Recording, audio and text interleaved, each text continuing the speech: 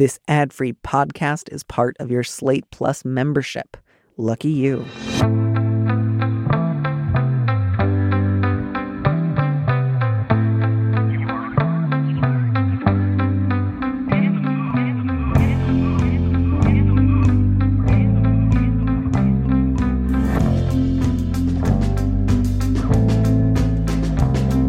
Hello and welcome back to Big Mood, Little Mood. I am your host, Danny Lavery, and with me in the studio this week is Frankie Day, who's a writer in her free time.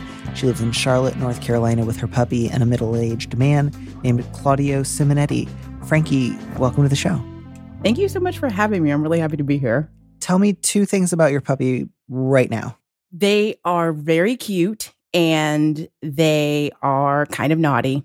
That is exactly as it should be. That is exactly what I want in a puppy situation. Oh, yeah, of course. Is the thing about puppies. If you have a full-grown dog, it's like, I mean, they're fun. They're great. But puppies get into trouble. They're running around. It's Every great. so often. Yeah. How's your middle-aged man? How's he doing? He's good. He was with me before, but he's gone now. I don't know where he got off to. But he was in the room. I don't know. He just kind of wandered off, as they do. I hope that wherever he is, he's safe and warm and in a comfortable environment. Yeah, he's probably just downstairs. Yeah, that sounds like a perfectly reasonable place for him to be. Well, I am really looking forward to answering some questions together today and just generally helping other people to improve their lives. Do you have anything like off the top of your head that you're sort of hoping to accomplish today? So I've been thinking about that, and I really, just to start, I want to say that you have taught me a lot about just being like radically empathetic to other people. Ooh, I'm radically empathetic. I love this. I used to read Dear Prudence, and I still do, and I read it. And I'd read the question and I'd think, oh, this is how I would respond. And then I'd read your response and I'd be like, oh, that is so kind. That is so wonderful. And so I think I've learned a lot about really being empathetic and thinking about things from another person's point of view. Mm-hmm. And I hope to use that skill today. And of course, I've been in therapy for the past year and a half, which has helped a lot. Well, that is fabulous. And now that I am as full of myself as I could possibly be, I think this is a beautiful moment to start answering questions. Would you mind reading our first letter? Absolutely. Subject, wishing for support. I am an educated, middle-class, single woman with a stable job. I recently earned a promotion that came with a raise that made it possible for me to adopt a child. I have been interested in adopting since I was a teenager. I'm now in my mid-30s. I love children, work in higher education, previously as a K-12 educator, and nannied during grad school. Plus, all three of my sisters have kids, and I have good relationships with all of them. I'm often the default babysitter at family functions. But when I asked my father and eldest sister to write letters of recommendation for the adoption process, they both said no. I've kept them in the loop about my plan to adopt over the last year, so I know they weren't surprised by the request. Based on our previous conversations, I had no idea they would be unsupportive. My dad told me he didn't believe that single parents could care for their kids and hold down jobs, and basically insinuated that I'd lose my job and be ruined if I adopted. He told me I was making a huge mistake. My sister told me that it wasn't the right time to adopt and that I should have a biological child since I wasn't too old. She also said that I had planned enough for how hard parenting is and criticized my plan to rely on the support of friends. I was extremely hurt by this. While my dad eventually apologized for the language he used, neither he nor my sister have reversed their decision. I always thought we were close, but it feels like they don't understand anything about me. I have the means and stability to take care of a child, even if it is by myself. How do I interact with people I feel have betrayed me? Is it okay for me to distance myself? Is it petty to avoid family events or vacations? I feel like I'm being a bad sister or daughter. Last, do I allow them to have a relationship with my child once I have adopted? What am I supposed to do? Oh, man, I feel so back and forth on this one because part of me feels just very like I want to be with the letter writer, like in her hurt feelings and kind of tend to that. And then there's another part of me that wants to like stay really practical and just figure out like, well, you got an answer. It wasn't the one that you were hoping for, but like, you got the information you need. How do you move ahead? And I'm not quite sure which one would be the most useful one to start with. Do you have any kind of opening thoughts or feelings on this one? I feel very similarly for this letter writer. I feel like they have put themselves out there with their family. They're doing something that could be considered non-traditional, and they were hoping for support that they didn't get. And so in a lot of ways, that can be really hurtful. I think you're right. I think that they probably have a couple of ways to move forward with this information. It will just depend on how they really want to go forward with it, how they feel that they will be best serving their plans and their future child in however they manage it. Yeah. Yeah. And, I just also really feel for this letter writer. So I guess I am going to be starting with feelings in terms of, some of that front loading information. Part of that was just sort of like she was doing for us the sort of spiel that she's been preparing for the adoption agencies, right? Which is like, here are my qualifications. Mm-hmm. Here's how I'm not totally naive. Here's my experience with kids. But I think especially that line about like, I'm the default babysitter at family functions really speaks to some of the like pain here, which is like, I'm good enough to take care of everybody else's kids that they, didn't have to invite anyone else's feedback on, presumably none of your siblings or other relatives when they got married or had kids or got pregnant needed anyone else to like weigh in. So that it's like they also got to go through having kids in the way that the family doesn't question, whereas you do have to. And not only do you have to go through it, they decided to really take that opportunity to just weigh in. And how painful that can be, especially on top of like, I've really like shown up for you guys when it comes to helping to raise your kids. And that makes it additionally painful that you wouldn't, reciprocate. So letter writer, that makes a lot of sense to me. I think for me, at least where I would start with this is, again, I want to encourage this letter writer to find like useful, productive avenues for her feelings rather than just encourage her to like be mad forever.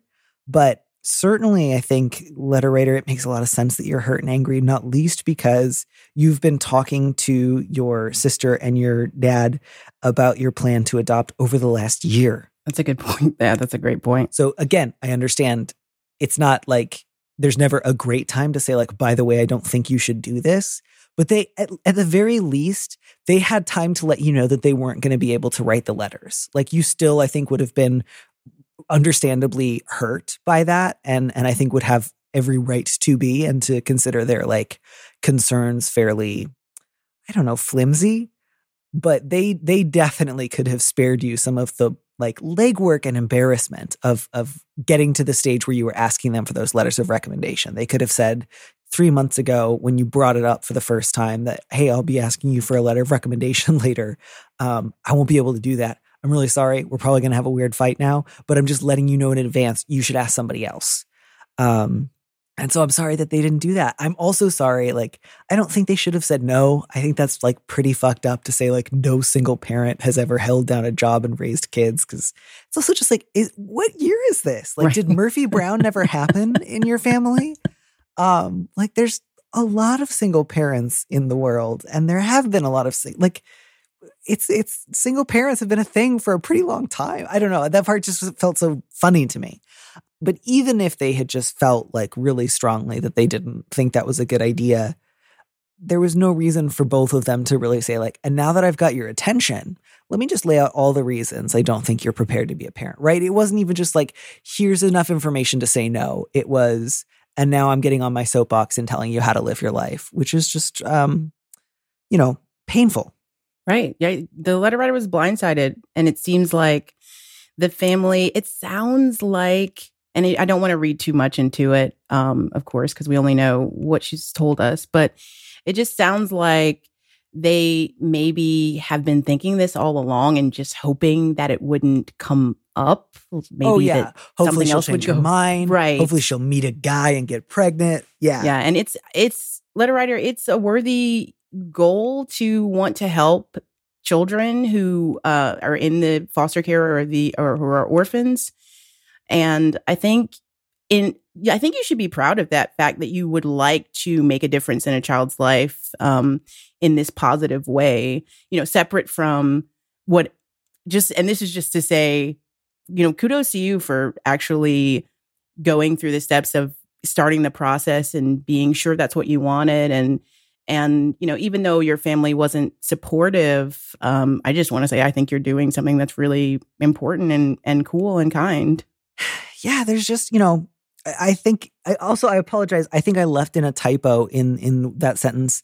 It ought to be that the letter writer's sister also said that I hadn't planned enough for how hard parenting is and criticized my plan to rely on the support of friends rather than I had.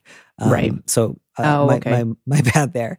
But that to me is also really interesting. Like the letter writer's sister first said, it's not the right time to adopt, which I don't understand what that means. Aside from, I don't want you to. And I think this is a nicer way of saying it.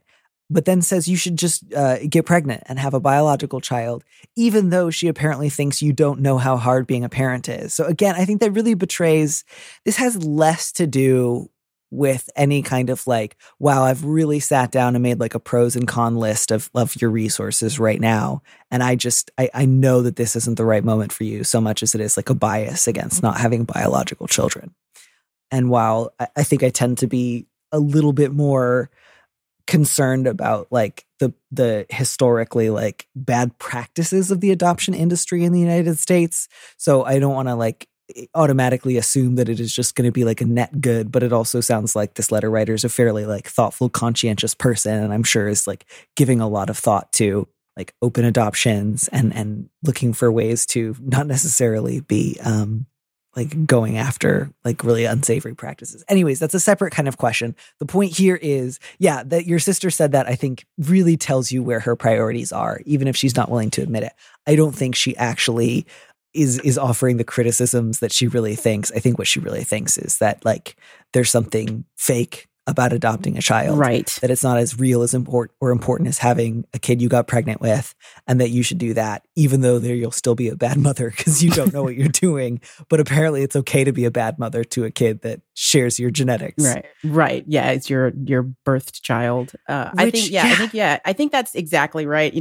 Again, like when I first read this letter, I was kind of shocked by what they said, but now I'm looking at it, and you're pointing out the inconsistencies, and it's absolutely, it seems to me that the family just doesn't want her to adopt. They're just like, exactly.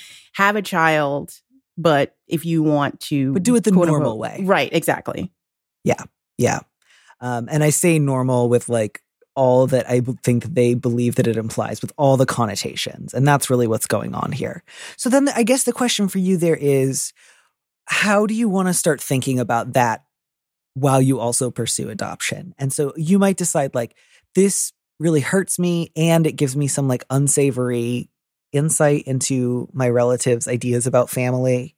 I don't really want to get into all of that right now with them. I would rather let them know like, you've hurt me, give me some space, and then go focus on getting the letters from other people, pursuing adoption, and kind of put the rest of them on a back burner. That would make a lot of sense to me. If you decided like, I'm going to make time and we're going to have a big old fight and then I'll like, do the other stuff as well, that would make sense to me as well. So just take your own temperature and think like, what sounds like something that I'm up for to me? Like you can simply let them know like, I guess I appreciate your honesty, but I don't appreciate anything else. But let's not fight about it now. Just leave me alone. Or you could absolutely fight with them. So that choice is really yours. I want you to feel really free. And you don't even need to necessarily fight with them in order to just say like, I think that what you said was really gross, and that you should be ashamed of it. And I'm going to do this without your help.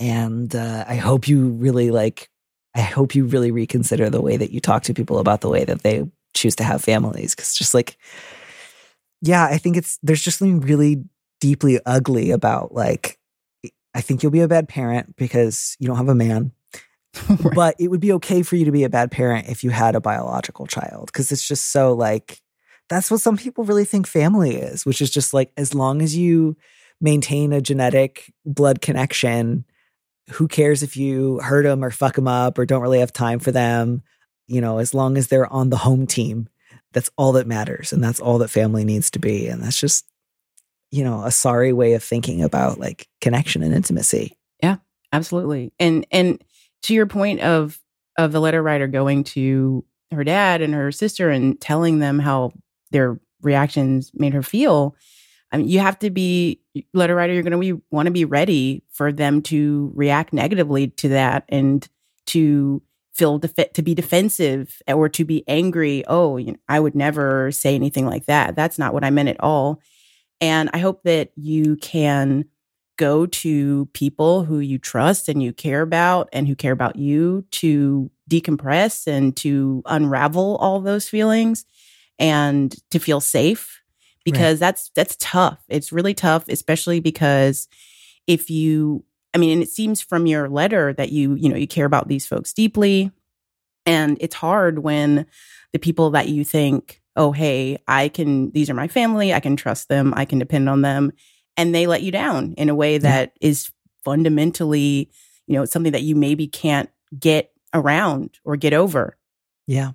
Yeah. And I think to that end, really that line about, I feel like I'm being a bad sister or daughter by being hurt by something very painful and cruel that they said to me. Like, that's really interesting. And just letter writer, I'm kind of curious. Have you previously had much conflict with your father or your sister? Have you previously, when you allowed yourself to feel hurt instead of just being the default babysitter and sort of like putting on a smile and helping everybody out all the time, like, is your relationship with your family one where you kind of have to always be the peacemaker and the one who fixes things? And if you don't, you're bad. Because in that case, it might be worth kind of reinvestigating, like, are we historically super close?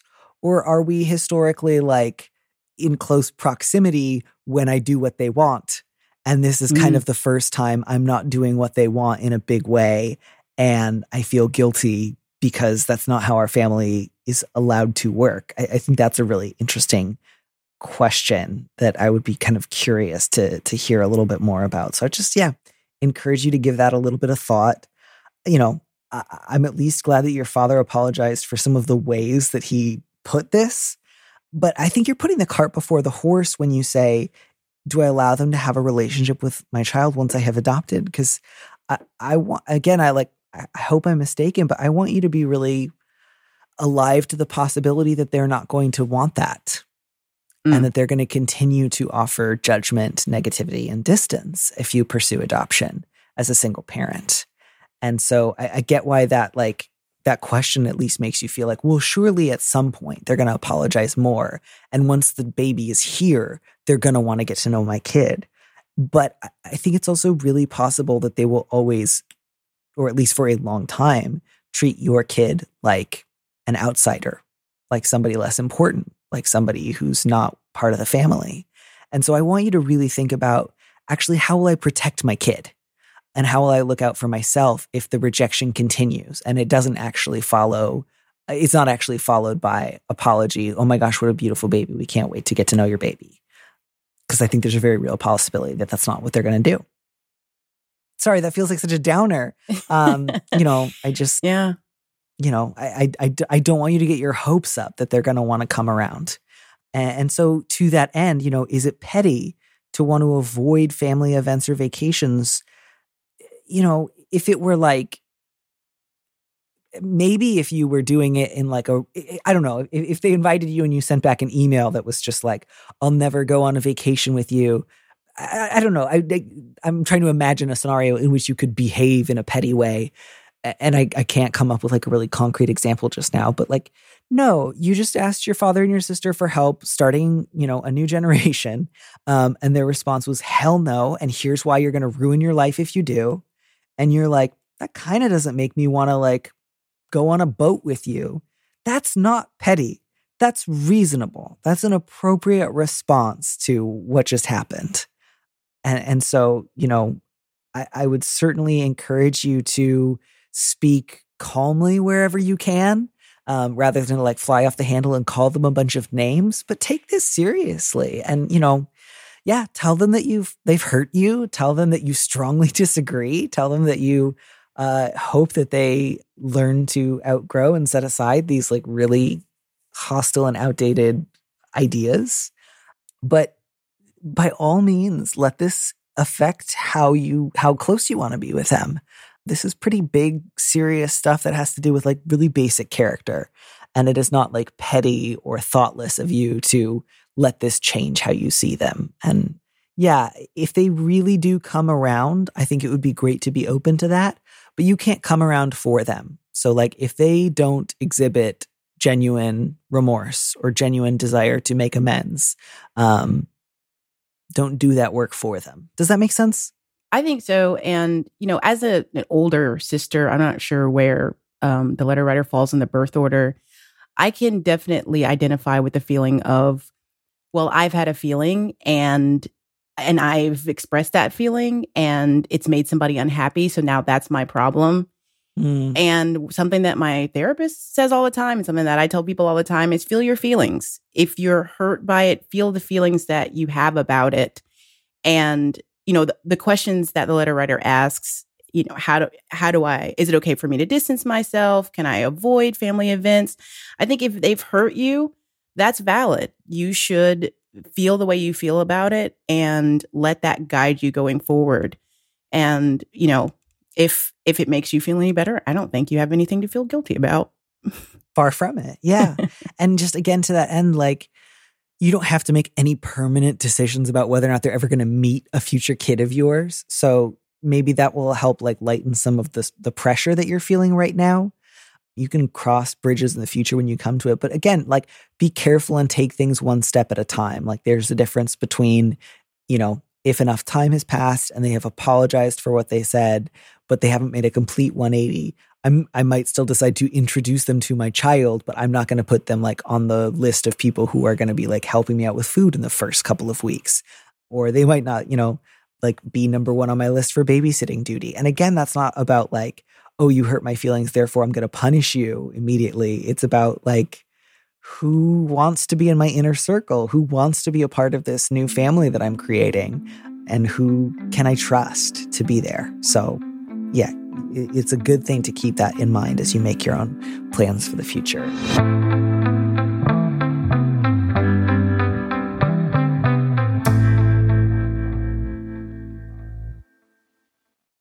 And I think on that note, I'm ready to head into our second letter, which is really something else. Yeah, I'd agree with that. Good. I like this one. This one's got layers. So the subject is burdensome belongings. About 4 years ago, the guy I was dating mentored a college student at his workplace. This student had some issues with emotional instability, and my ex and his supervisor hoped to help them by giving them a job and being an encouraging presence in their life. As their former classmate, there in question being the student, I also wanted to support them, so we met up a few times and texted somewhat regularly. Ultimately, their experience working under my ex left them feeling emotionally injured, and they ended up stalking him at his home and damaging some of his property. My ex cut off contact after that, and I did too, concerned with his safety. Prior to that, my erstwhile classmate had entrusted me with some keepsakes, including original art, figurines, magnets, and a book. They noted that they might want the option to ask for some of these things back, and I agreed when they asked me not to discard or give away anything that they gave me. I'm still close to my ex, so it's unlikely that I'll be communicating with this person again. Now that the friendship is over and unlikely to resume, do I need to keep holding on to these items? They're small, but there's enough of them that I'd prefer to be able to just let some of them go. That said, I wouldn't object to stowing them somewhere just in case my former classmate ever has the chance to reclaim them. Is this agreement one I should honor indefinitely? I think my favorite sentence here, and I use the term favorite loosely, is ultimately their experience working under my ex left them feeling emotionally injured, and they ended up stalking him at his home and damaging some of his property. Because, like, they ended up stalking him. Like, we ended up at the mall after the dance. Just happened to fall into a stalking situation. Yeah, as well as like, oh, well, if they felt emotionally injured, then by all means, stalk people and destroy their shit. Like, I think almost anyone who has ever stalked anybody else has felt justified in as much as like, well, I felt bad and I blame you for how I feel. And therefore it's cool for me to stalk you. Like that, you know, you don't need to give them, you know what, like you don't need to hand it to them. It's so like, well, they did feel emotionally injured. And it's like, I'm sorry to hear that. That's not an interesting or relevant point. I'm a little worried that you're going to be the weak link around keeping the stalker away from your ex. So yeah, that sentence really gave me pause. I would go ahead and when I'm describing that situation in the future, I would leave out they felt emotionally injured, so they decided to stalk him. And I would just go with they decided to stalk him and destroy his stuff. I think that covers just it. Yeah, I think that's pretty accurate. Yeah. Yeah, I hope that the student in question gets some help and stops stalking people. Letter writer, they absolutely gave you that stuff so that they would have an excuse in the future to come back around, try to use you to get to your now ex. That was on purpose. That was calculated. Like most people don't give someone else a bunch of like their shit and then say, here's all my artwork and a bunch of important figurines. I want you to hold on to this for maybe the rest of your life. But at any time I might come, like that's shit a Viking would do in like a song of old. Like that is not normal behavior. That is something that you do when you are like unstable, unwell, and you want to like create a bunch of little time bombs for the future so that you can be sure, well, if I start stalking this guy and I blow up stuff at his house, I'm probably not going to be allowed to hang out anymore. So therefore I'm going to like leave little heirlooms with all of his like close friends and partners so that in the future I can show up again like Rumpelstiltskin and be like, you kept a promise, or like, you must keep your promise to me. Yeah. No, that's so funny because I didn't at all see that as, I didn't catch that this student could have done that to make a backdoor into the relationship. But it makes sense. It makes sense. They were definitely in a place where they were probably not making the best decisions. They were probably just looking for ways to worm into the ex's life. So it does make sense. I was going to say, I don't know. I would probably have given different advice before this understanding of the letter. But I will say that even if the relationship had ended on great terms and you two were, friends, but you just hadn't probably really talked in a long time, I don't know. I would feel comfortable getting rid of the stuff without saying anything. I mean, it kind of may depend, but I would say, okay, I'd donate it or give it away or whatever, just because if somebody hasn't made an attempt to reach out and get stuff that it's been a while that you've had it, it's probably not that important to them. And, you can think about it either way you want, any way you want, but it seems to me that they probably wouldn't need it. And that's just in a perfectly reasonable, not all this extra stuff going on kind of situation. And in that situation, I would probably say like, you can let somebody know, hey, I'm going to get rid of this stuff in the next 2 weeks. So if you want it before then, you can come by. Otherwise, I'm just going to leave it out on the sidewalk or like donate it to a Goodwill or whatever. If this person hadn't stalked your ex and damaged their stuff, given that they did, I would also, letter writer, I would really encourage you not to say things like, it's unlikely that our friendship will resume. Again, I think you could go ahead and say, I don't want to be friends with somebody who stalks their like colleagues. I don't know. That's fair. That's a fair line to draw. Maybe you do. Like, I don't know. Like, but like, yeah, regardless, I think that they did this on purpose. And I think you should get rid of it. And I don't think you should contact them. I don't think this person is like, well, I don't think it would be safe for you or your ex to try to reestablish contact with them. I think they need to continue to give you both a wide berth. And you are not beholden to unreasonable promises that are like indefinite, that people try to coerce you into before they stalk your partner. So throw away the stuff. Don't feel bad about it. Do not call that person and hope that they're, getting good treatment and they don't stalk other people in the future. But that's it. Real simple, real easy. Don't like put some of them in storage or like hope that someday they'll arrive and like ask you a bunch of riddles and then you can like, discharge your fairy tale promise. Like it's done. It's you don't get to, it's like You could either ask me to hold on to your stuff, or you could blow up my boyfriend's car. You chose to blow up my boyfriend's car so you don't get your stuff back. You know? Definitely. I think that's a very reasonable trade-off. And it's really just my general etiquette, I think, around stalkers of like your former partners that you're on good terms with. I think it's fair. Yeah. Do you have any formal stalking policies? I don't. I've never been stalked. I've never stalked anybody. So I hope that streak continues. I would definitely say that when you have a situation where somebody is giving you undue attention and they won't leave you alone, you have to just, you have to do everything you can to protect yourself. And, if people in your circle can do that too, then you're going to be much safer. So I think bringing your friends into it, letting your friends know. I think you actually answered a letter from somebody who had been stalked by somebody in their college, and their stalker had used their friend group to kind of worm their way back into the letter writer's life in a way. And that kind of thing is scary. So yeah, get your friends involved, in general, if you have any kinds of issues, get your friends involved and let them know, and they'll be eyes and ears for you.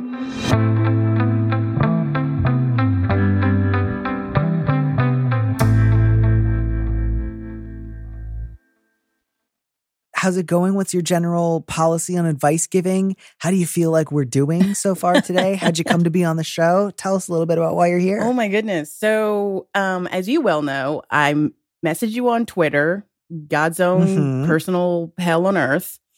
And I was like, hey, Danny, I love your stuff. I think you're great. I want to be on your podcast, but I don't have anything to promote. And you were like, I don't care. Come be on my podcast.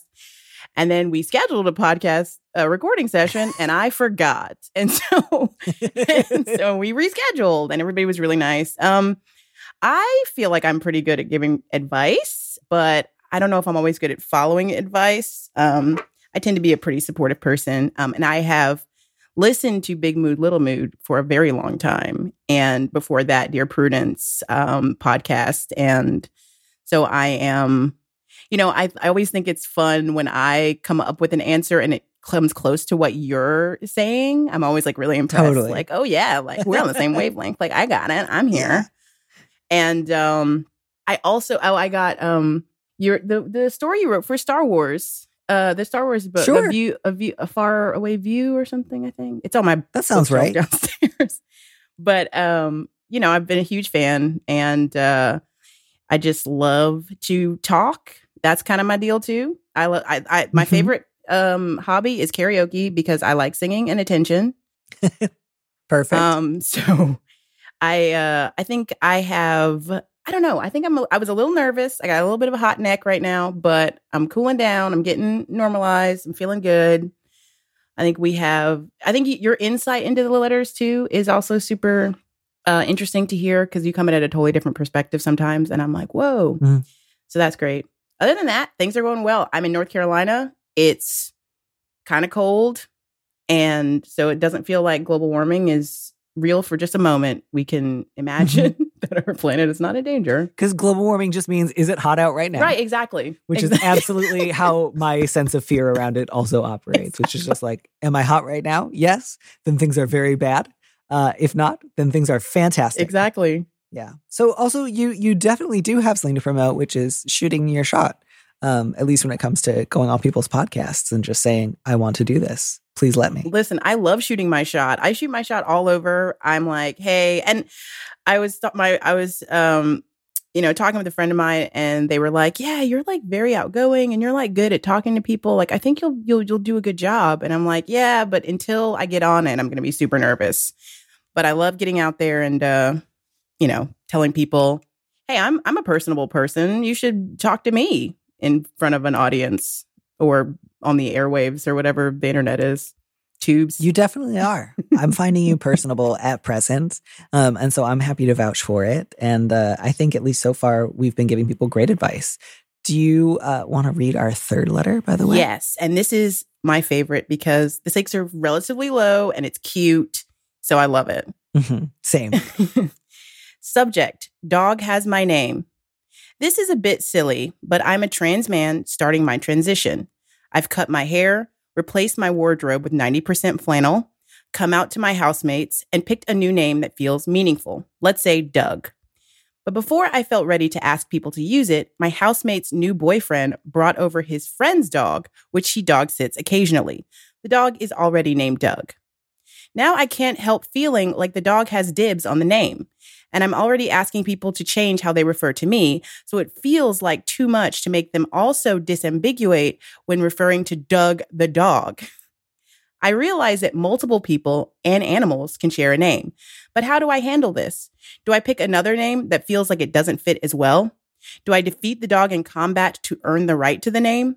Do I resign myself to hearing Doug stop peeing on the carpet more often than I'd like and just being the other Doug?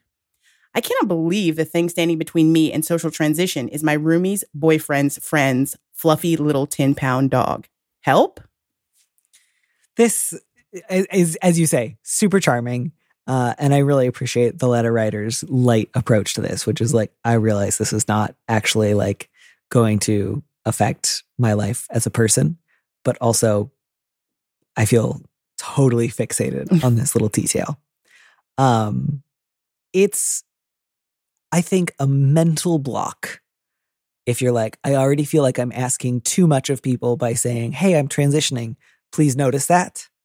And then if I also add, by the way, please acknowledge in some way or another that when you talk to me, you're not talking to a dog, then that's just going to be like, Jesus Christ, what else do you expect us to do, Your Majesty? That's over the line. That's over the line. Yeah. And so I would just say, I get it. I think lots of people, when they start transitioning, even if they've got pretty great people in their lives, tend to feel something like, I am getting away with unwrapping a like crinkly candy bar in the middle of a crowded movie theater where everyone else is being really quiet. And like my job is to somehow miraculously make the candy bar wrapper silent, even though that's not how candy bar wrappers work.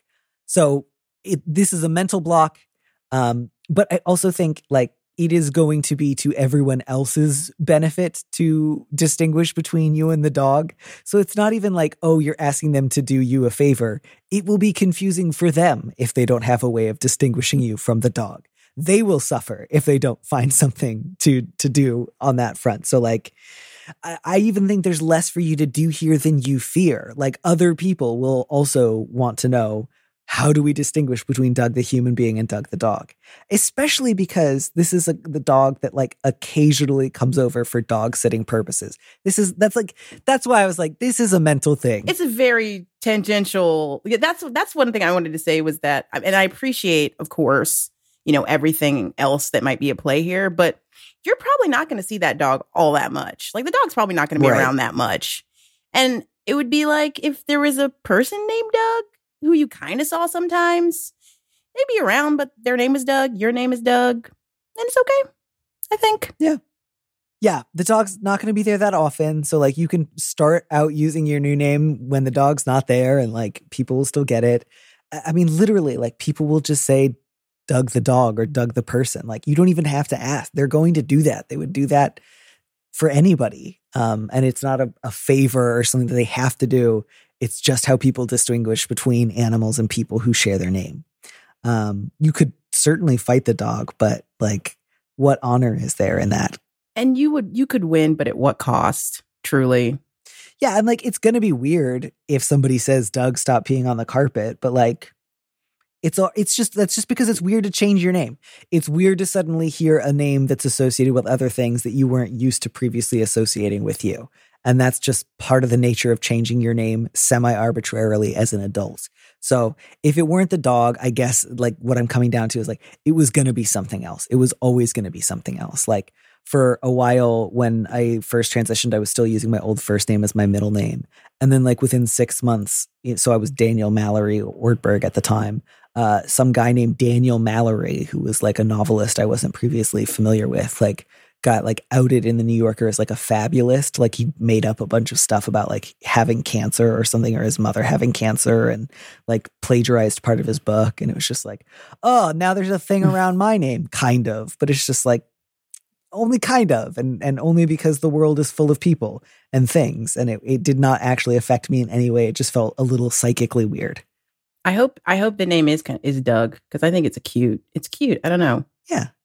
Besides which, you've got the TV show Doug, and that, there's that element too. That's a classic. But yeah, and then like on top of then like I fixed my problem by changing my name again. So that's the other thing, is you can always pick a different name if you really don't want to have the same name as the dog. But of course, then there's going to be like a weirder animal that comes into your life, and you'll have to share your name with a gerbil. This is good. This is teaching you humility. Right. An iguana named Stan or something. Exactly. An iguana named Stan. Yes, 100%. And then now an iguana, that's super cool. Now you have to think about that. It's too much. Oh my God, yes. It's like Spuds McKenzie, the dog. It's like wears where just sunglasses, everyone's like, it's sitting on somebody's shoulder. You don't want to live up to that. This iguana is the coolest. Oh, I wish human Stan were as cool as this. Beautiful. Okay, well, if you have another moment, I have a little listener feedback from a recent letter that I think is actually super, super useful, because it had to do with coding, which is not an area of expertise of mine. Sure. So the letter that they're referring to is from the Cat Kinsman episode back on November 8th, and it was the coding boyfriend. So I also have a lot of anxiety and dropped out of school to learn to write code. Plus, my partner is a software engineer. I had a number of medical issues that meant that I couldn't complete my coursework in time and was denied accommodations repeatedly. I still can't go back on campus without having a panic attack. So I have lots in common with this letter writer situation. I had a few thoughts that I thought might prove helpful. Number 1, anxiety, especially when it's manifesting as I must do the thing perfectly the first time, is especially detrimental to learning to code. Doing something sort of sloppily and then refining it is often the fastest way to solve a problem. There's a reason that Mark Zuckerberg's motto was move fast and break things, although that's not an endorsement of either Mark Zuckerberg or Facebook, or of applying this model to large-scale in-production websites that impact millions of people. Thank you for all of those caveats, letter writer. Unlearning the need to know everything about a problem before I start trying to solve it has seriously improved my pace, because once you have started figuring out where the pain points are in your rough draft solution you can start refining it to not break those things.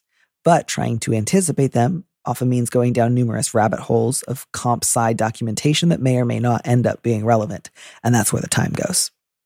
While it's entirely possible that the letter writer's partner isn't destined to be a programmer, there's a world where his speed is mostly being impacted by his anxiety, and he could be a perfectly competent programmer. 2, there are lots of options for this person to get outside guidance besides their partner. There are many web development boot camps that have especially good reputations, and while it can be harder to get your foot in the door without a degree, it's definitely possible. I'm in Canada, where some options here include Juno College, Lighthouse Labs, and Brain Station. These programs can be expensive, but a lot of them have options for a payment plan or for non-payment until you get a job with a salary above a certain amount. There's also nonprofits that are targeted at underrepresented groups, since the letter writer and his partner are part of the Alphabet Mafia. In Canada, the biggest ones that come to mind is Canada Learning Code, which was originally targeted at women, but since their name change, are now trying to prioritize more underrepresented groups in tech. I'm not sure where the letter writer and his partner live, but I'm certain that if they live in a big city, a search for similar boot camps or programs in their area would yield results. I realize I've just written a comically long letter, but as I've been in the same position as the letter writer's partner, I felt the need to share. Thank you so much. I'm so glad that you did share, and I'm so glad that you shared so thoroughly, because that's just tremendously helpful, and none of that was information that I would have been able to share the letter writer. So thank you so much. And Frankie, that's it. I don't have any other strangers' problems that I want to answer with you today. So I'm just going to release you back into the delights of Northern Carolina. Yeah. North Carolina. Well, I appreciate it. Thank you so much for having me. As always, your dulcet tones have soothed me in a way that no beverage can compare. Oh, shucks. And I think we really did a great job. So thanks again for having me. I appreciate it. Absolutely. Have a fabulous rest of your day. Enjoy the seasonable cold. And I'll talk to you again soon. Cool.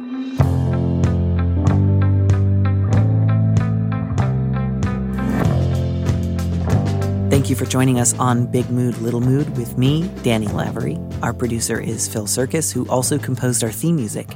Don't miss an episode of the show. Head to slate.com/mood to sign up to subscribe, or hit the subscribe button on whatever platform you're using right now. Thanks.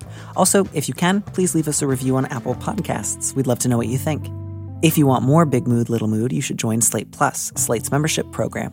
Members get an extra episode of Big Mood, Little Mood every Friday, and you'll get to hear more advice and conversations with a guest.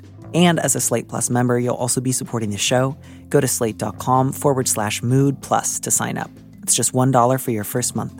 If you'd like me to read your letter on the show, maybe you need a little advice, maybe some big advice, head to slate.com/mood to find our Big Mood, Little Mood listener question form, or find a link in the description on the platform you're using right now. Thanks for listening.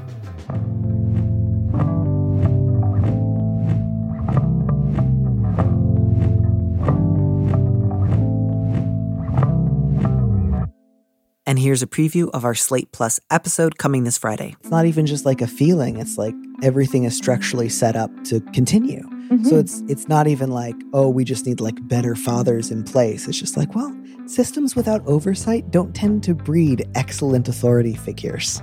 And so I think it can be easy for someone to hear like family abolition and think like, this means you want to literally throw my grandmother in the garbage, as opposed to like pretty radically reorient the way that we establish like networks of care and like financial distribution in the country. To listen to the rest of that conversation, join Slate Plus now at slate.com/mood.